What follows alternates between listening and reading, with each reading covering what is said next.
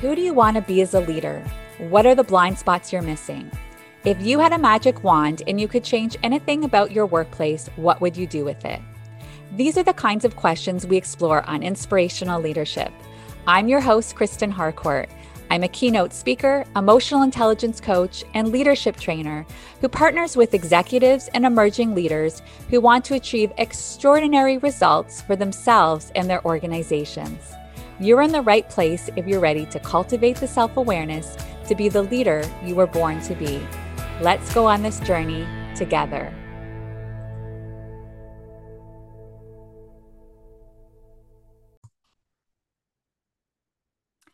Welcome to Inspirational Leadership. I'm your host, Kristen Harcourt, and today is going to be another solo episode of Inspirational Leadership. I love doing these for you and have gotten a lot of wonderful feedback. It's nice to sometimes have the chunks, the shorter episodes that aren't quite as long, where you can get hopefully quite a bit of wisdom from me in a short period of time.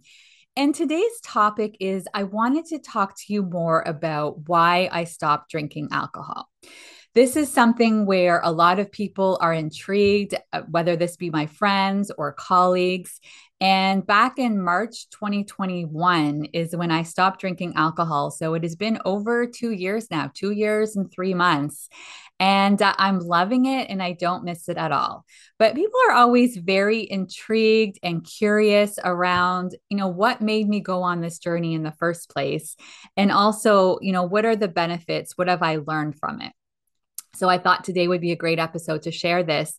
And while you might not hear this episode and think you also want to stop drinking alcohol, what it might do for you is reflect a little bit more on some of those unhealthy habits that you might have in your life and what it might look like to change those. Because one of the things I'm going to talk about today is how at times I was using alcohol to numb.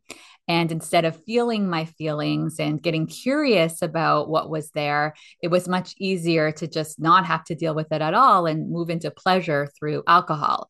And, how might you be doing that in your life? Are there things that you are doing that are habits that aren't necessarily as healthy or as effective that you're using as crutches in order to numb what you're experiencing? When you start to think about numbing can happen through shopping and online shopping therapy. It can happen through staying really busy at work and overworking. It can happen through drugs and alcohol. It can happen through, lots of forms of distractions, and some are not as easy to spot as others.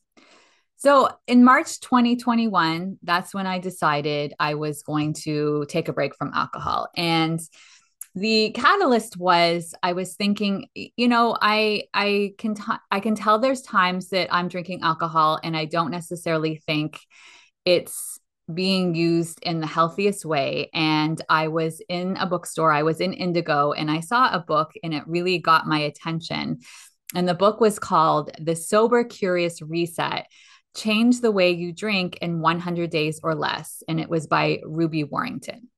And I was just really intrigued. And I thought, okay, what's the worst that can happen? If I were to just say, I'm not going to drink for 100 days. So several times previously, I had done some of these challenges where it might be dry January, or I think there was something that was even a challenge for a nonprofit where it was no drinking for a month. And I had done a lot of those. And so not drinking for 30 days didn't really feel that challenging. But something about 100 days felt like it would be a longer time away from alcohol, which would give me more of an opportunity to reflect, to ask questions. And also, to be quite honest, when we start to think about alcohol and how it has an addictive nature, it's a long enough time away from alcohol and where there might be some addiction that I might start to build new habits around it.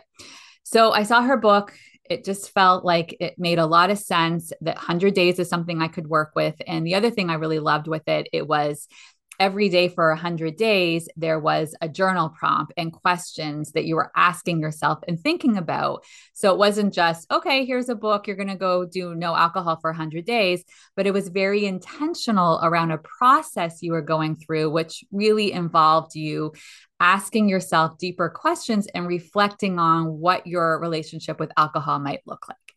And I wasn't making any commitments. I wasn't saying, okay, so it's, this is a jump off for the 100 days and I'm committing to no alcohol for the rest of my life. As the title said, The Sober Curious, I was just getting curious around my relationship with alcohol and not making any commitments.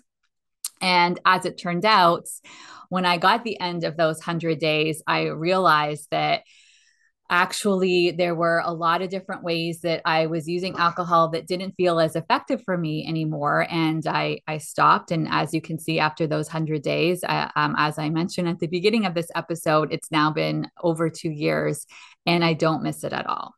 So her book was really, really effective and helpful for me to start to get curious and ask myself different questions. And then while I was doing this challenge, I got really interested in listening to podcasts and looking at other books as well that were really, really effective for me.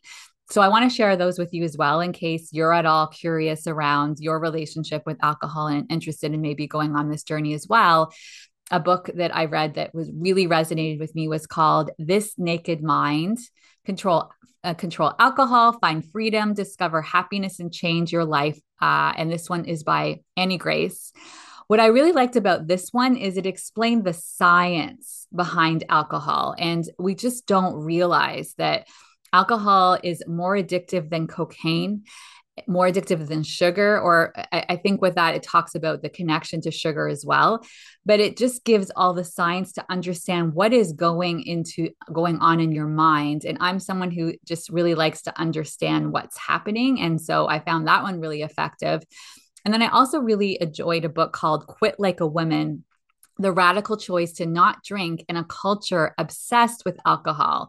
And that one's by Holly Whitaker. Her book, I really, really resonated. And especially if you're a woman, there were different ways that she approached it and questions that she asked you and asked as a society around the whole culture of alcohol. And I really, when you're in it, you don't recognize how present it is. And I'll share a little bit about that later on when I get into some of the wins and what I actually accomplished and all of the benefits that came when I stopped drinking alcohol and had that new relationship. But it was really interesting through looking at Holly's and reading Holly's book. So much of the conditioning that was there, that's been there, that I wasn't really aware of. And to be able to have that conscious awareness helped me to make more conscious choices so that it really felt at the end of my 100-day challenge, I was making a very conscious choice that I didn't actually want alcohol in my life anymore. So just wanted to share those books that I thought were really great resources. Also, after I read Ruby's book, I realized that she had a podcast as well, which is called the Sober Curious podcast. And that's great. She has a lot of interviews with different people along the journey, sharing their experience around with alcohol and relationship with alcohol. Again, some of you listening to this is not what you're interested in doing, and you're not necessarily wanting to stop drinking alcohol, but it could be something else in your life, and recognizing the benefits that might happen when you start to create shifts. So, what have been some of the benefits? So I, made this decision that I was going to be curious and just see what was different when I wasn't drinking alcohol. And I'm happy to report the benefits just keep on coming. They are never ending. And so the first thing is I have not experienced a hangover in over 2 years, which I'm not the same person anymore as I would have been in my 20s and 30s, where there might have been a lot of partying and going out to bars and things like that. So it's not like a hangover was something that happened all the time, but I can still note sometimes after I became a parent where I did go out for celebrations, someone's 40th birthday, 50th birthday, some sort of milestone where there is a lot of drinking. And I would wake up the next morning and I would have a terrible hangover. And I would just feel like this is not in alignment for me. It didn't feel in self integrity because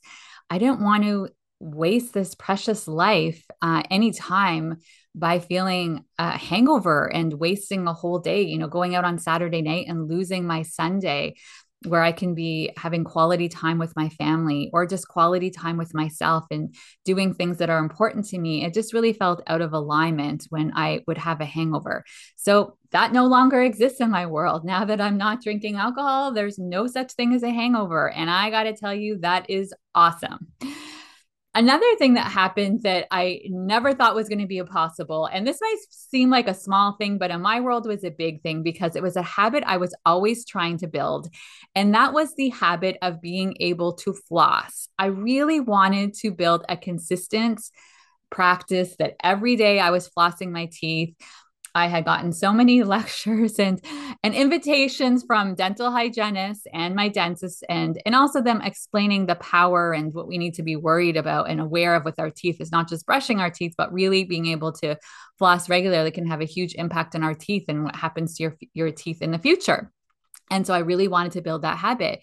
As soon as I stopped drinking, it just made it really easy. And I started to build this habit every night before I went to bed. I would brush my teeth and floss my teeth. And that has been a consistent practice that I do every day. And this has been over 2 years now. Every day before I go to bed, I floss my teeth. And that's making me think as I share that. Some of you might be even asking, well, what was your relationship with alcohol before? So I would definitely say that I was a moderate drinker, and that might look like in a week, I would have probably a bottle of wine. So that might look like a 1.5 glasses, 2 glasses of wine, 2 or 3 nights a week. Some weeks that might be also I'm having wine in the evenings, but then I'm also going out to an event, going out for a dinner where I might have a couple of glasses. If I'm not driving, if I'm driving, I'm having 1 glass of wine. But if I'm not driving and somebody else is the designated driver, I might be having 2 glasses of wine.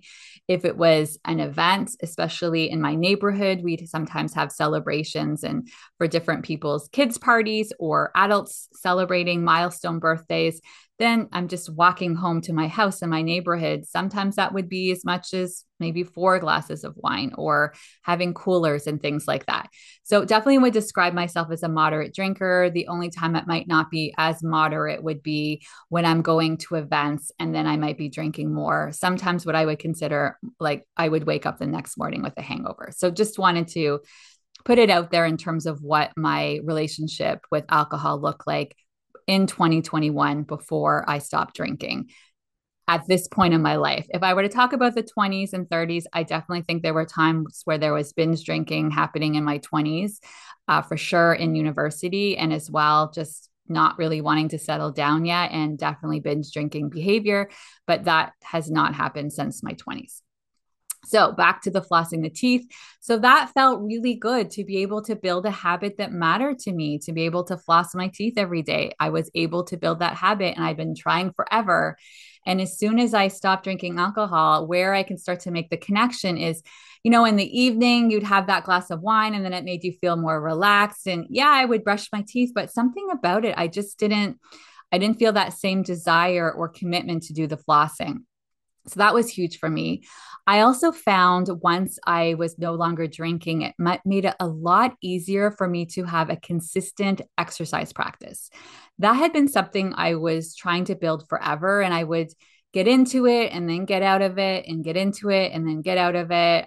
Always still active in terms of being outside, walking, and all of that kind of stuff. But I always really wanted to get into a practice where I was working out 3 to 4 times a week.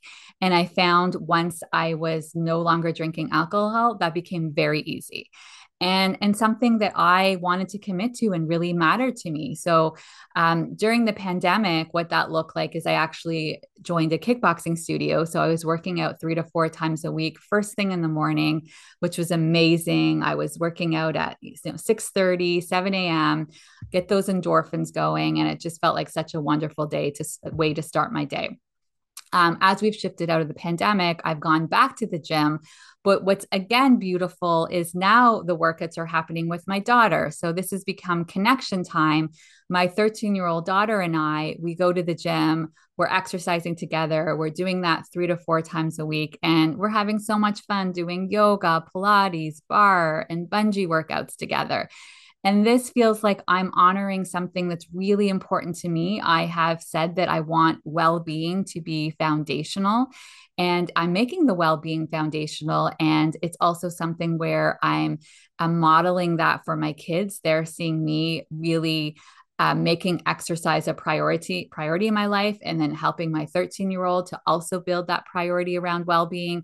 And then of course the beautiful connection time that we have when we're driving to the gym together or having conversations in between when we're going to the classes. Those to me all feel like priceless moments. So, I want to pause here for a second, and this is where you get to reflect. Are there things, commitments, areas that you want to focus on that are important to you? And because of some of the habits you have, whether that's around alcohol, whether that's around procrastinating with social media and scrolling on your phone, these are some of the things. So, even you might be hearing this and saying, okay, if I were to do a reboot and have a new relationship with my phone and a new relationship with technology and social media, and spent less time on it in order to be able to say no to that and say yes to what truly matters more to you, what might be possible for you. This is a huge one. And this is where I want all of you to really thinking about some of the ways that you're numbing, because alcohol is definitely a way that we numb. And how I noticed I was using alcohol to numb is I was using it to relax, to have fun, to de-stress, to feel joy, to celebrate milestones, to forget about when it's been a tough day. And also, to be honest, sometimes to fit in, right? I might be going to a networking event with a whole bunch of people that I don't know and brand new. And having that glass of wine gives you a little bit of liquid courage. You feel a bit more comfortable. Or I might be doing something where I'm feeling a little bit nervous of it and having that glass of wine ahead of time. And now, instead of doing that, I'm actually noticing when I feel those sensations in my body and feeling the feelings. Okay, I'm noticing sensations. I'm meeting new people and it's feeling a little bit of anxiety. Okay, what's going on here? Oh, I might be feeling like I want to make a really good first impression, or I want to say the right thing. I'm putting a lot of pressure on myself. Okay, well, how do I really want to approach networking? Well, actually, I don't want to approach networking that it's about me. It's actually about meeting new people and coming from a place of curiosity and learning more about them and ways that I might be able to help them or connect them with people in my network. So, because now I'm feeling the feelings and noticing that my body's getting my attention, I'm not numbing. I have to feel it. And then I get curious around what's the message. If I get attuned to what I'm experiencing in my body, what's the message my body's trying to give me here? Are there some values that are not in alignment? Am I making a choice that doesn't feel really conscious to me? Am I feeling like I need alcohol to feel pleasure? Am I noticing it's a tough day, and instead of using alcohol because I've had a hard day or I'm needing to de-stress, maybe I can go for a walk, take my dog for a walk.